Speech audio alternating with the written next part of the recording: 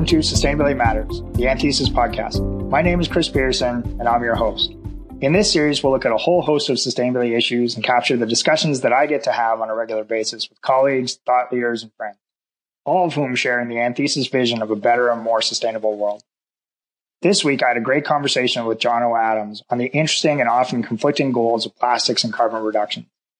He provides a really valuable framework for how organizations can shift from being battered around by the latest fad to proactively addressing their most material issues. Before we get going, a couple words about Jono. For over 10 years, he's been working to drive positive change with a number of public and private organizations through target setting and sustainability implementation. I really enjoyed connecting with Jono as he always has unique and well thought out views on challenging issues such as this. Jono, welcome to the podcast. Thank you very much, Chris. Great to have you. And maybe to start off, you could provide kind of an overview of the issues and challenges and how plastics and climate change are interrelated. Of course, again, I'm very happy to. So it's a big challenge, and we'll only be able to touch upon a few things over the next few moments, but I'm certainly very happy to provide a little bit of that landscape. First of all, in terms of the spread of organizations that are exposed to this, it's certainly not limited to the corporate sector.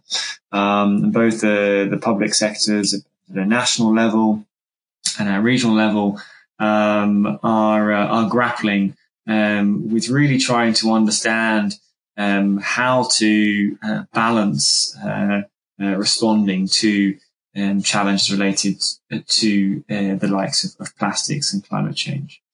Many of those have a real variety of in the spectrum of the way in which they have reacted to it. Both, all the way from really not doing much and ignoring it through to a focus really on continuous improvement. And those on the more progressive side of things, making a real step change and setting targets. And I'll be coming to that sort of targets aspect a little bit later on. And the motivation can come from sort of a real grassroots type awareness, whereas others, it's built up through a real willing to fully understand the science and the deeper understanding of the technical challenges, or the technical aspects to these challenges. And I'm sitting with you virtually here in the UK, and it's certainly not a challenge unique to us. And most of the geographies throughout the world are dealing with this in some way, whether an international corporate or a city in the US or Australasia or wherever. So the challenge is that these organizations, as they are exposed to these different, in this case, environmental impacts, is how they react in a manner which really shows that they are providing clear commitments and really being able to explain the scale of ambition. And I was, as the topic is focusing on those two impact areas, and that's really an area of my focus. That's by no means the limitation, and that's really part of it. Is that we have to think about the full spread of social and environmental issues, and considering any of those in isolation becomes really the source of that difficulty. So from the environmental side of things, whether we're looking at water issues or biodiversity or land use, or impact carbon or plastics, and all of these issues are organizations are setting, in some instances, setting targets, but to set them in one area really can, without fully understanding the integration and the interaction between them, can really limit progress and can really undermine efforts. And so it's the importance of trying to look at that whole picture in a more integrated fashion. And Jono, maybe help us to unpack kind of, fully appreciate that you need to embrace that complexity side of it, but it also feels within the sustainability space that we're great at adding layers of complexity without necessarily solutions or understanding how they interact. So maybe kind of you could help me to get my head around, how do plastics and climate change interact? Of course. So just taking those two examples, they are really on both sides of the spectrum in terms of one which is very tangible, that being plastics. And for many, it's very visible.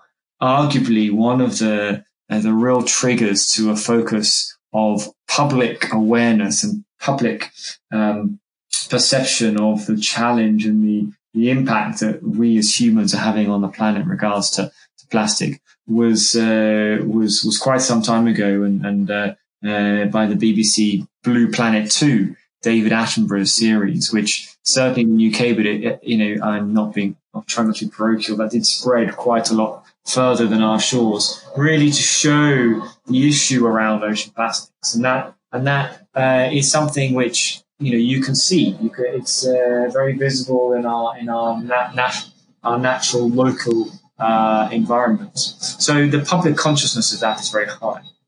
On the flip side, the impact of climate change, the impact of increased carbon emissions within our atmosphere, is something which inherently is very intangible. Seeing the results is not direct.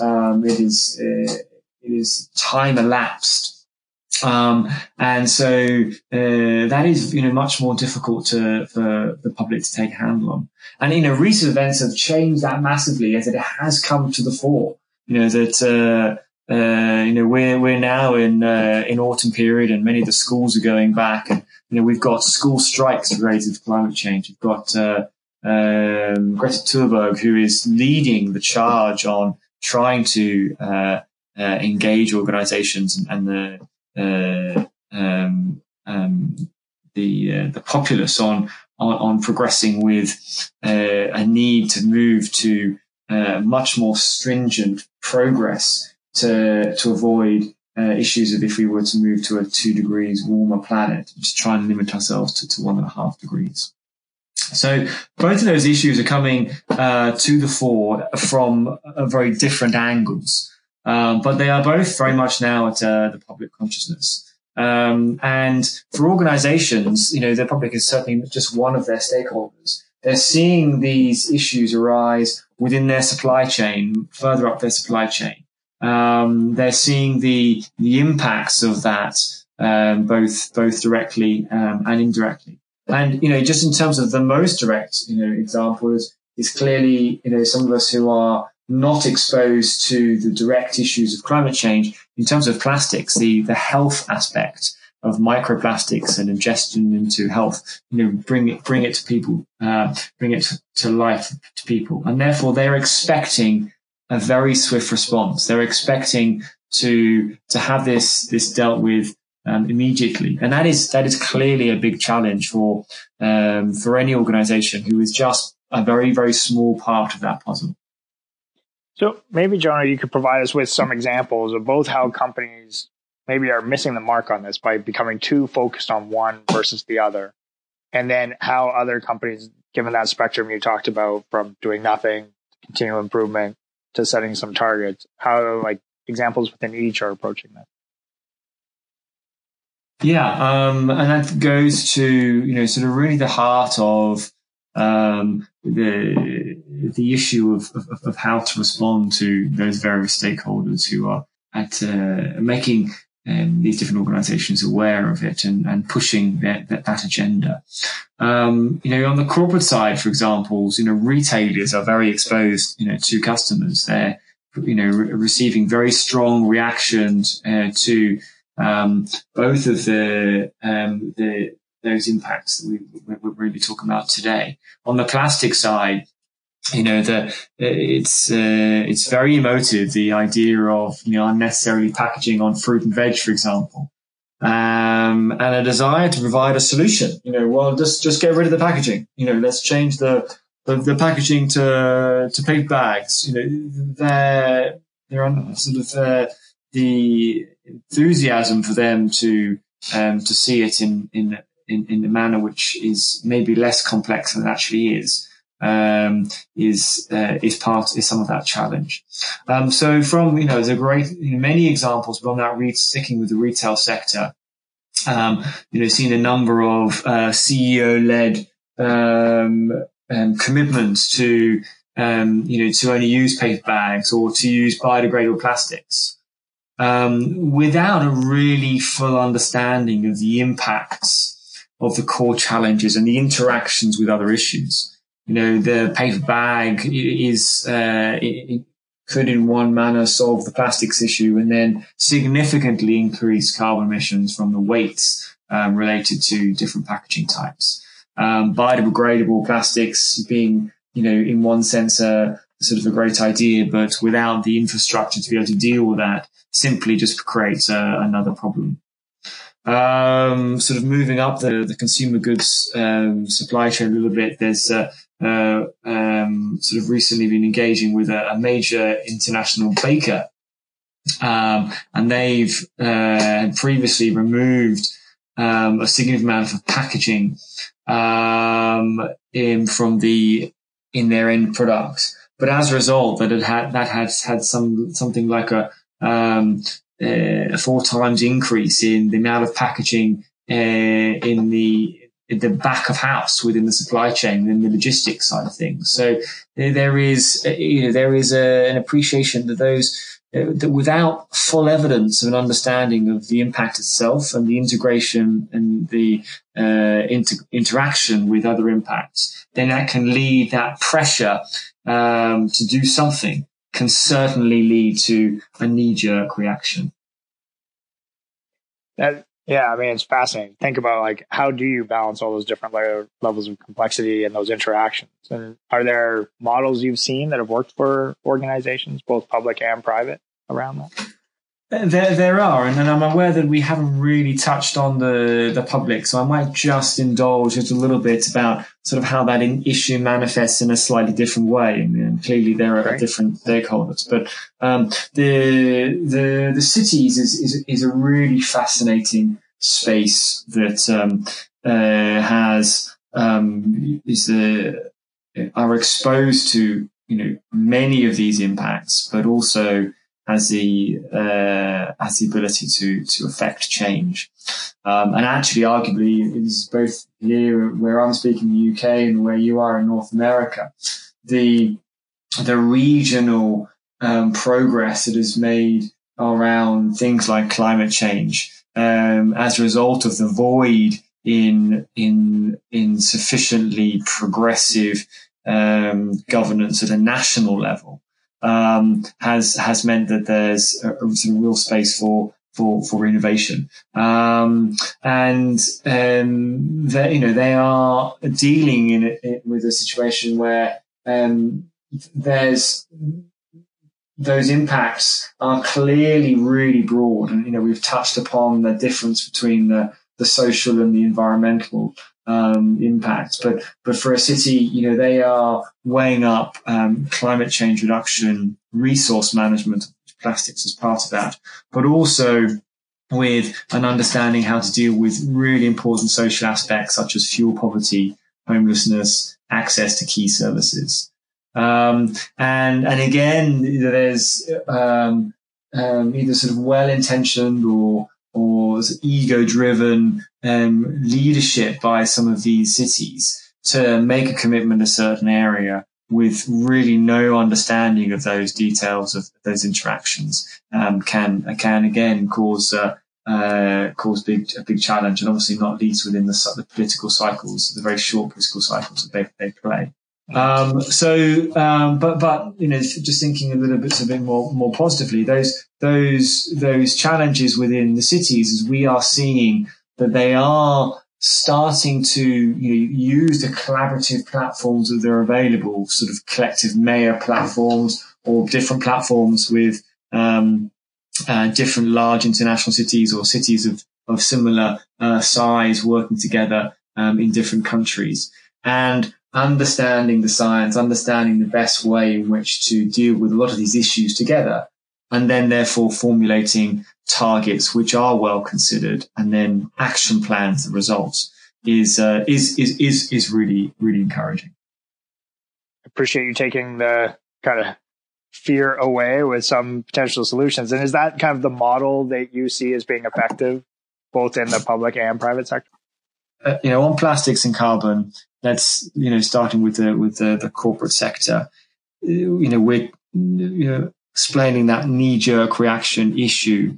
There is a real need for corporates to understand both what, that particular impact, it's the effect that it's having on the organization, on that business, what the business objectives are, but also, of course, obviously what that organization impact is having on the environment. Both of those, inside out and outside in, need to be really well considered. The understanding, the technicalities of those, but, within the frame of the overall business objectives an organization has, is fundamental. That you can have, to sort of enthusiastically push to effort in one impact, which actually is, they have a sort of a really sort of low in terms of the material issue that is for the business is not necessarily the right approach. So exploring these impacts and within sort of an understanding the material impact for a business is absolutely critical. From there, they can be much more confident in then deciding on what the scale of ambition needs to look like, and then defining an action plan. And then as that the challenge, as will entirely be expected from their different stakeholders, is received, they can be more confident that they have already explored those areas, that they're changing and flexing as required, but they're not forced to have that knee jerk and therefore go off course, and also therefore be very distracting to their overall business objective, which actually might be a much more sustainable one than what is suggested.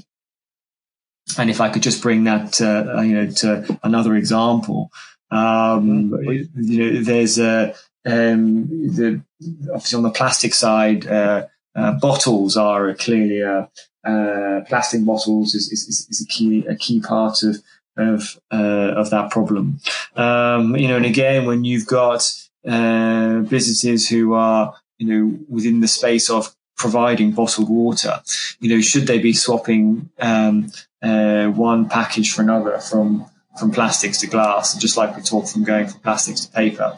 Is that the right solution? And that might solve some things, but it won't solve carbon emissions or maybe increase carbon emissions. Therefore, thinking about different business models, which actually might support, having a take-back scheme, and what does that look like?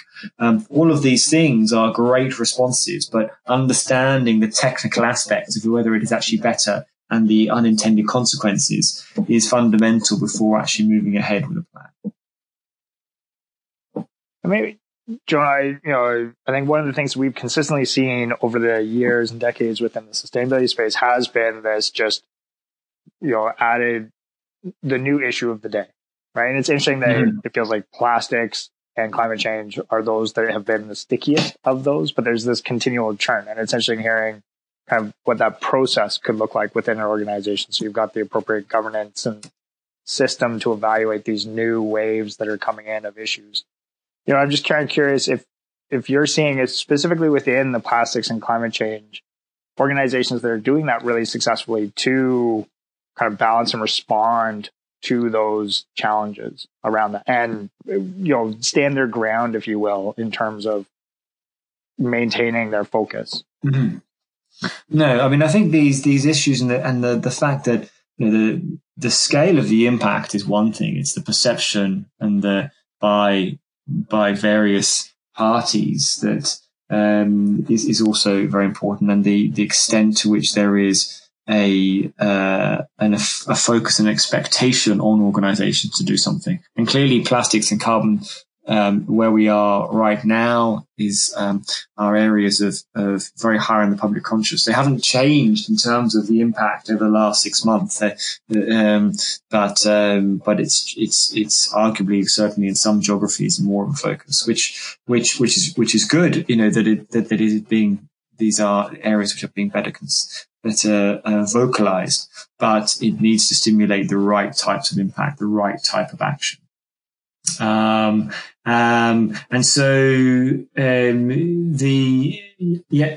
that where there has been maybe a little bit of a lack of sight to an evidence-based approach, that whereas previously wasn't so much of a problem for business is coming to light much more. So it is forcing the need to progress through that process, as I explained, really understanding what are the material issues and impacts to a business, and therefore driving forward really ambitious targets with a full understanding of the variety and the portfolio of impacts that might be a part of that problem, and then ultimately part of that solution. I don't want to be, I'm eternally an optimist, and so the flip side of every risk is an opportunity, and that's critical to businesses. And then you can see that with successful businesses is everywhere. If a hotel company is, saying no to plastic straws, and that is the their singular focus on dealing with that issue, it clearly shows they really haven't explored, what's material to them. Yes, of course they should be doing that, but how actually, what are the bigger aspects, which show that they, and how those align with their business objectives, which allow them to move forward and therefore be seen by their market as much more progressive, and they're ultimately more successful. Mm-hmm. So Jono, for myself and the listeners, I imagine there's a sense of, it felt like we had kind of addressed, or we're taking big steps around climate change. Now we're layering on this issue of plastics. We're trying to do what's good there, but now you're highlighting the interactions between them.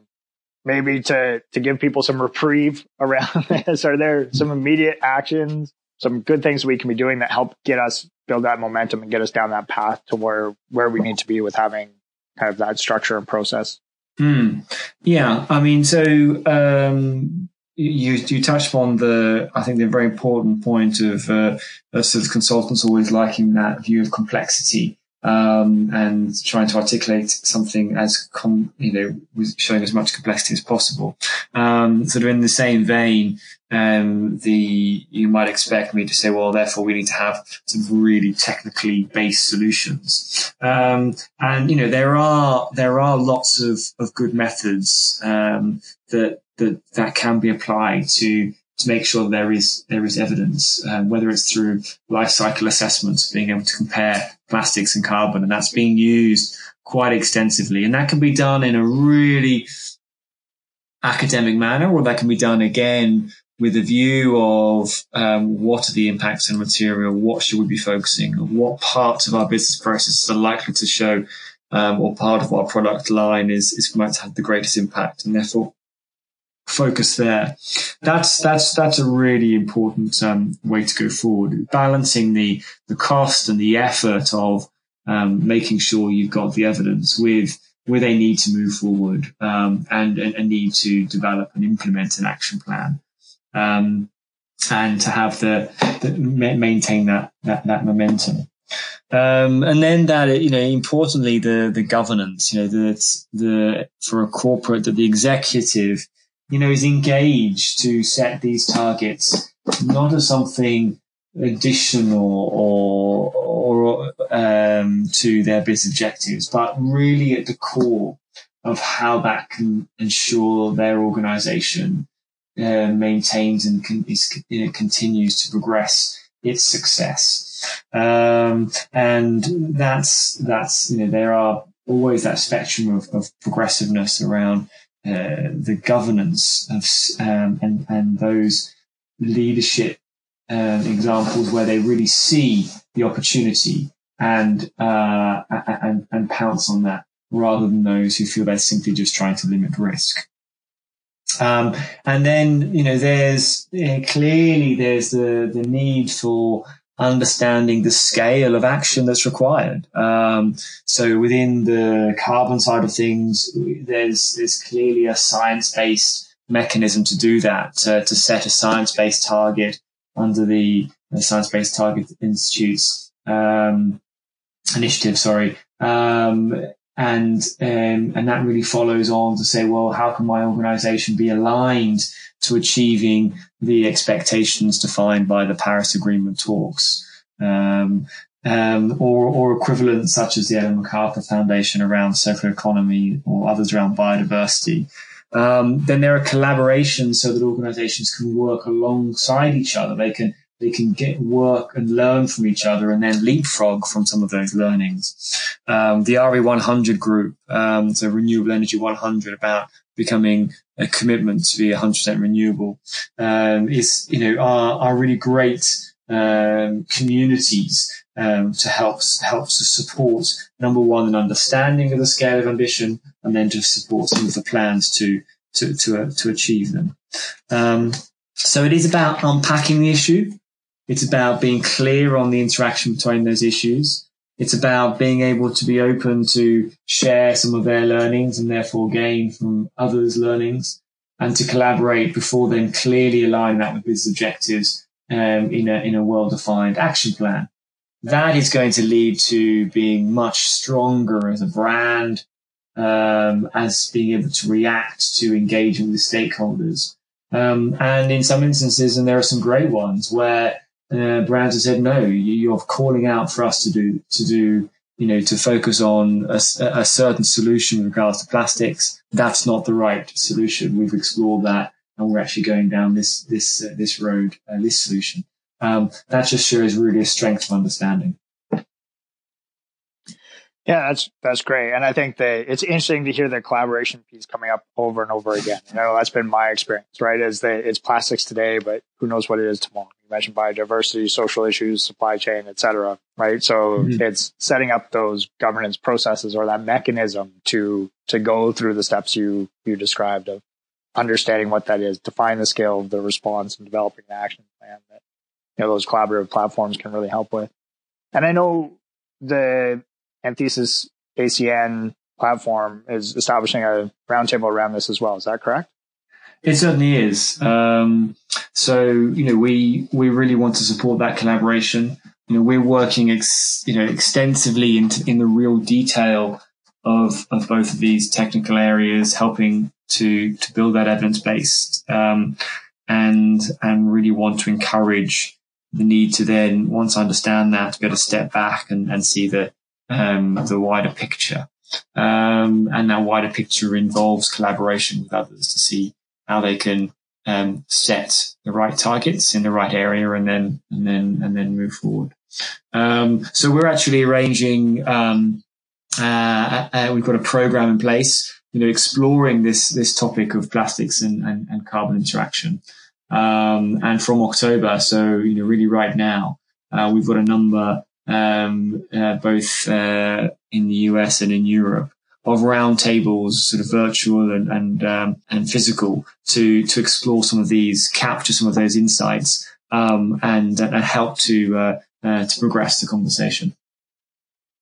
Perfect, great, and we'll make sure that the link for information around that's available in the description of this podcast. But can people reach out to you directly as well if they have questions? Absolutely. No, be only too happy to do that, and we can then push out specific queries to any of our technical specialists as they come in.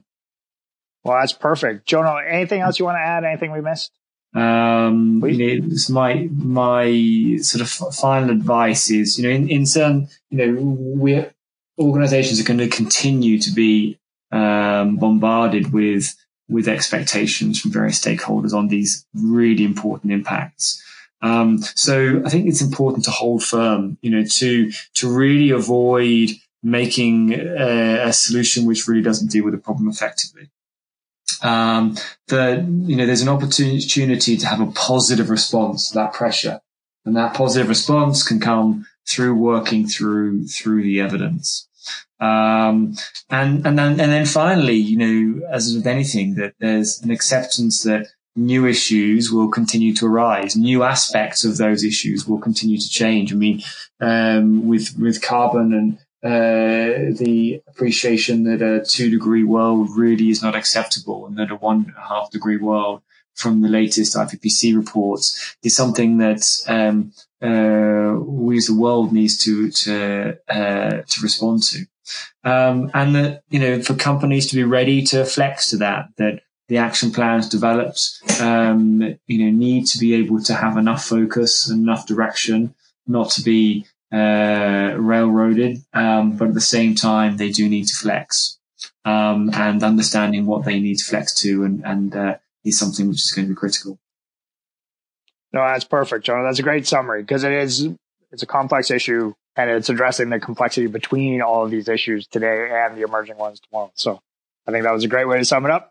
Jono, thank you very much for your time.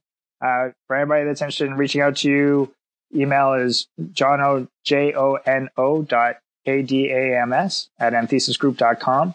And then I'm always available at chris.peterson @anthesisgroup.com as well. And look forward to speaking with everybody again soon. Jono, thank you again for your time. Really appreciate it. It's a real pleasure.